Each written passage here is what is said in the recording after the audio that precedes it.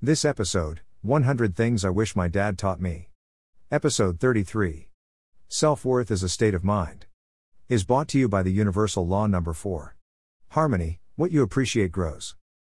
I think you'll agree that self-worth is a critical and important part of living happily.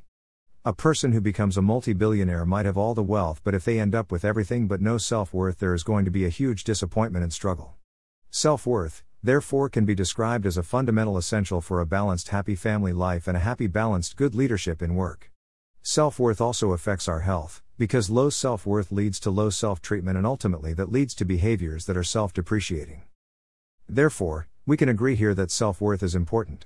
But it is highly misunderstood. Today I would like to clarify that a little bit for you. Just as low self-worth leads to self-depreciation in many aspects of life, including income, health, relationship and social disengagement, mental health problems, so the opposite works as well. High self-worth leads to higher income, better health, more loving relationships, social engagement and mental health. So why would we not wish for high self-worth? I'm going to be brave and tiptoe through the minefield here. I'm going to list 5 or 6 reasons that I've discovered through my own journey and through the journey of the thousands of people I have been gifted to coach as to why we would not subscribe to the idea that high self-worth is a pursuit.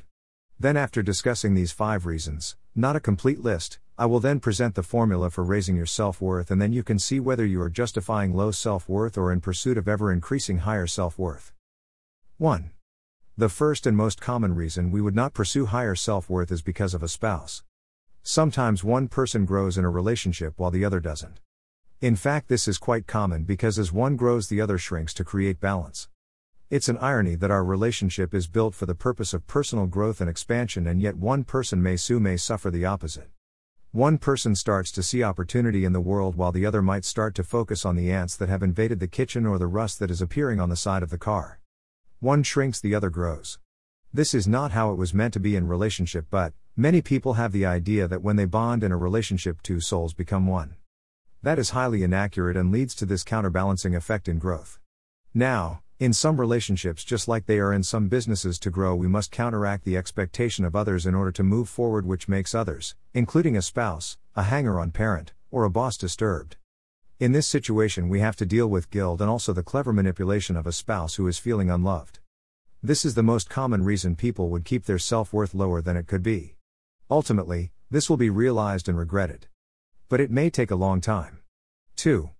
The second most common reason people would aspire to keep their self-worth at a lower or plateaued level is because of loyalty. Loyalty is one of the strangest words in human psychology. It is a made-up concept. Loyalty is beautiful and we admire it in people. But it also inhibits growth.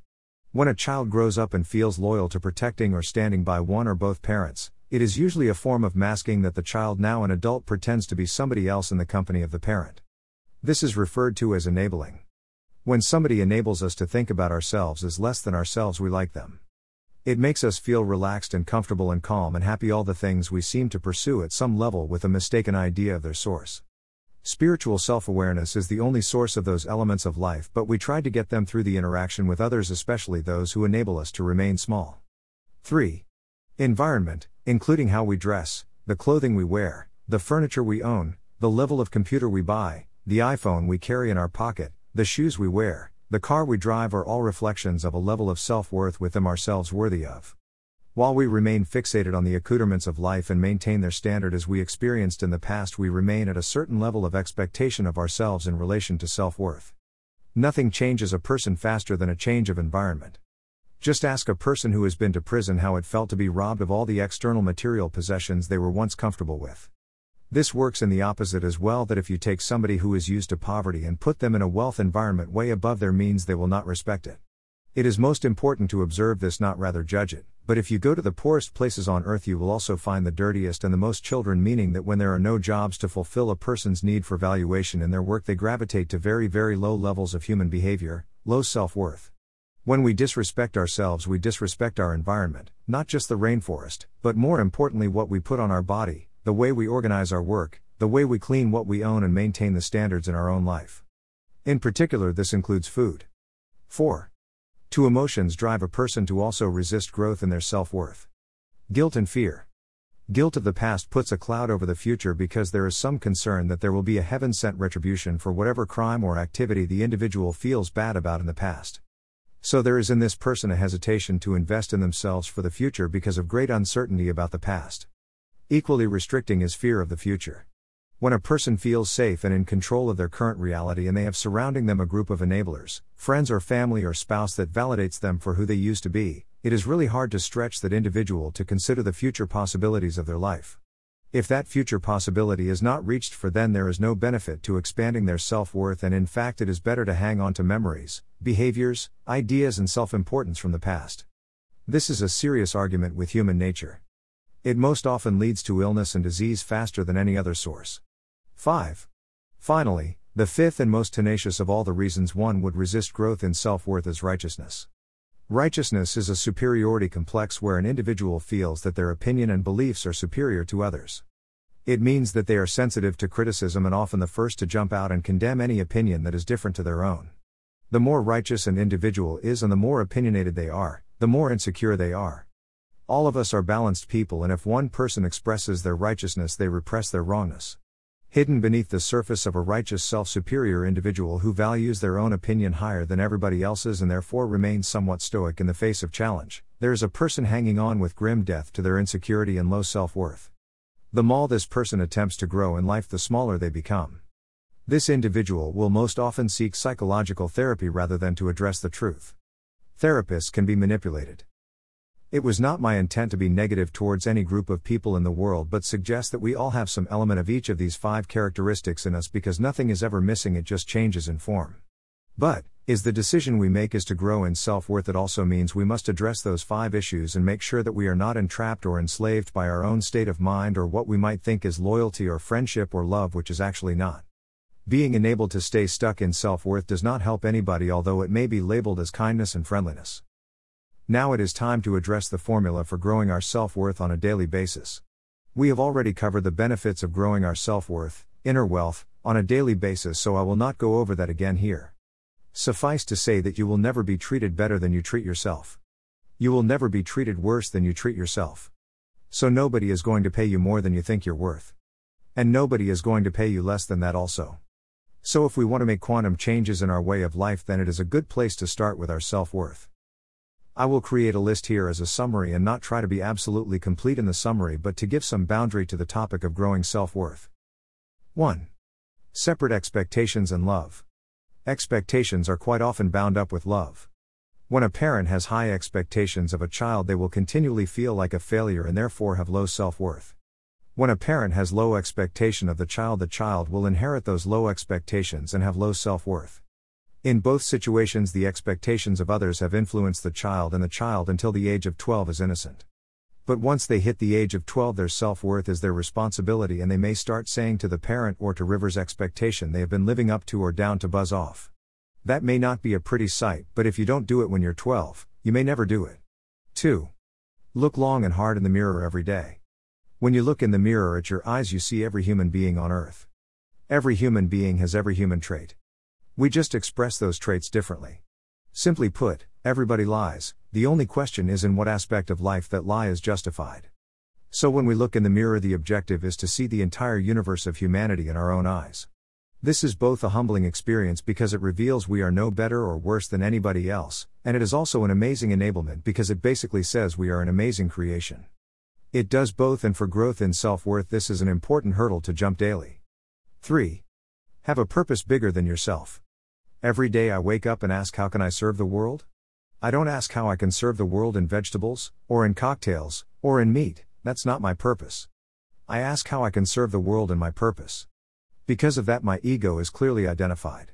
And clearly identifying the limitations put on us by our ego, which says serve yourself, and making sure that we are never completely controlled by that ego is very important to growth in self-worth. I may want to be right, I may want to be applauded, I may want to be paid, I may want to be attracted, and all those things are fun, but when they become the focal point of my day, my self-worth is going down while my work is trying to go up. Having a purpose bigger than yourself is a key to our daily totem of self-respect. 4. Understand the difference between self-esteem and self-worth. If there is ever a confusion that can cause a person to spend the majority of their life vacillating between high and lows of emotion, this is the cornerstone of it. Self-esteem is when we feel good about ourselves because something has great happened and we are on a high. That means we go up with the uppers and down with the lowers. So when we hunt for applause for approval, we are hunting for a rise in our self-esteem, thinking that this is a rise in our self-worth. Self-worth, on the other hand, is dualistic. Dualistic means that for every opposite is a downer, so if I'm going to celebrate something that is really great that I did, there must be something really shit that I did at the same time. In fact, the thing that I did that's really great is in itself really shit. For example, I might help somebody and help them through a challenge, but the negative of that is I might have made that person weaker by not pushing them to do it themselves. Self-worth grows when we understand that there are two sides to everything, and no matter what we do that makes us feel elated, that same thing will also make us feel depressed. Self-worth is interested in neither, it is the midpoint between high self-esteem and low self-esteem. Better to try to stay in the middle rather than suffer the infatuations and resentments of self-esteem. 5. Self-worth is holistic. If we grow in self-worth in relationship, that will automatically mean we grow in self-worth in our work. But if we grow in self-worth in our relationship and it does not translate across into our work, then it was not growth in self-worth. Hypothetically, let's do an example where at work you do a training program which produces another $1 million of bottom line profit, and you say, wow, look at my self-worth growing, I am really amazing, how fantastic am I? Look what I've done, look at me, I'm much better at work. If you are coming home to the same person in the same relationship you were in before that $1 million growth, then that relationship must have undergone significant change. But if it hasn't, then the shift you experienced at work is either temporary or your relationship will welcome some serious conflict. Self-worth is holistic. 6. Self-worth, you can't be guilty. In other words, the definition of compassion must change in order for self-worth to grow while others don't. We call this coach them up or coach them out, and it really means that as you grow, others will struggle, and you can respect their need to struggle or their complete confusion as to what's going on, but that cannot be the determining factor of your behavior. What determines your behavior in the aspiration for increased self-worth is your vision and purpose. We've spoken many times about writing down and having a clear vision. One of the challenges with this is the need to continually upgrade it. No, this is easy when it comes to work, but when it comes to domestic or more personal matters, we often gravitate towards compassion for others based on not disrupting their comfort. An example might be that we lose interest in a sport or lose interest in a social engagement or step-parents and find that we are operating on a different wavelength than where we were in hearing the disappointment and complaints of others. This can make us very guilty, but as long as our intent is not bullying or cruelty, we must allow our compassion to include challenging others as well as supporting them. 7. Self-worth does not mean being pure or puerile. Let's put this in context. Many people will mistake self-righteousness, being good or better than somebody else, as the benchmark of their self-worth. But self-worth, as much as it grows in positive qualities, also expands in negative. The higher we go, the lower we go. In biblical terms, as above, so below. That means that if we are going to embrace our enlightenment, we must also embrace our endarkenment. If we are going to be highly focused, we need to also embrace our lowly focused. If we are going to embrace our genius, we must also embrace our dumbness. If we are going to embrace our success, we must equally embrace our failure. Self-worth does not grow in one dimension but two. If you can imagine the metaphor used often in Buddhism that the stronger the lotus sitting on top of the water, are good qualities, the deeper the roots of the lotus must be buried in the shit and the mud. We must on both sides. When you own both sides of yourself, you get to choose how you express those sides. In other words, if you own the fact that you can be mean and cruel, you can choose the format in which you express that rather than in cruelty or rage against a human being. 8. Self-worth, you do not measure your life by how you feel. We have spent a lot of time with Inner Wealth explaining that feelings are things you dictate to yourself, not things that are dictated to you by yourself. You are the driver of your mind and you are the driver of your body. When it goes the other way, your appetite determines when you eat, your thirst determines when you drink, your emotions determine what you drink, and your thoughts determine what you eat. You become the prisoner of your mind and your body. We've clearly shown that to be the CEO of you, you need to be in charge of your mind and in charge of your body. You feed your body what it needs rather than what it wants. You feed your mind what will cause your mind to give you the result you are looking for. I.e., if you want to be happy, you choose happy thoughts to focus on. With Inner Wealth, we do not play victim. Building self-worth, you cannot be a victim of circumstance. 9. Self-worth does not personalize hardship. We grow at the border of support and challenge, and therefore when we are challenged, it is not a message from the gods as some people may think that we have messed up. It's the opposite. In other words, when we are going really well in life and so being supported by everything else around us, we will also equally be challenged by things around us. So the reward for achievement in life is challenge. The purpose we create in coaching environments is to create an environment where you can be challenged away from your work and away from your home life so that you can grow without real-time disturbance. We create what is called the synthesizer. The synthesizer is a virtual reality environment called coaching where we go offline to go online to be coached. The purpose of coaching is to support and challenge you. Not one or the other. This grows your self-worth. 10. Self-worth is measurable. In the accumulation of your goals and the assets or objectives that you strive for with your goals in a material sense, you are measuring your self-worth. If all of a sudden you have targeted a $1 million asset improvement but achieve only a $100,000 improvement, then you might be justified in recognizing that your self-worth has gone down rather than gone up. It is very easy to substitute hard work and worry for self-worth growth. Self-worth growth has nothing to do with the amount of stress, hardship, resilience, endurance, anxiety, pain or dare. It is 100% to do with what disturbs what is in your heart. To close this very long article, is important to put a rider over all of this. No matter what you've done or not done, you are worthy of love. That would be the awareness of a person of high self-worth. And just because you achieve that state of mind today does not guarantee that it will stay tomorrow. The one thing we know about nature is there are growth rings. Just like the growth rings of a tree. We call those growth rings frustrate. If the tree stops growing, there are no more frustrations. Therefore, a sign that you are in a state of decay is that you are happy, content, and satisfied. Every time you hit that frustrate, you are in a state that is happy, content, and satisfied. But, the second you hit the frustrate and enjoy that experience, new challenges come your way and a new possibility emerges in your life which creates new frustration. To really grow in self-worth, we must embrace this idea that challenge is a healthy thing, and when we say challenge, we mean chaos. We know in Inner Wealth that there is water in the chaos, but we don't always see it that way. The faster we can see the order in the chaos, the faster we can return to the next frustration, process it, and grow in self-worth. I personally do not measure my self-worth by my bank account. I measured my self-worth by the number of people in the world I can share Inner Wealth with. When that number expands, I know my self-worth is increasing because self-worth drives that growth. If I targeted my finances, I would measure it by my finances. But I don't.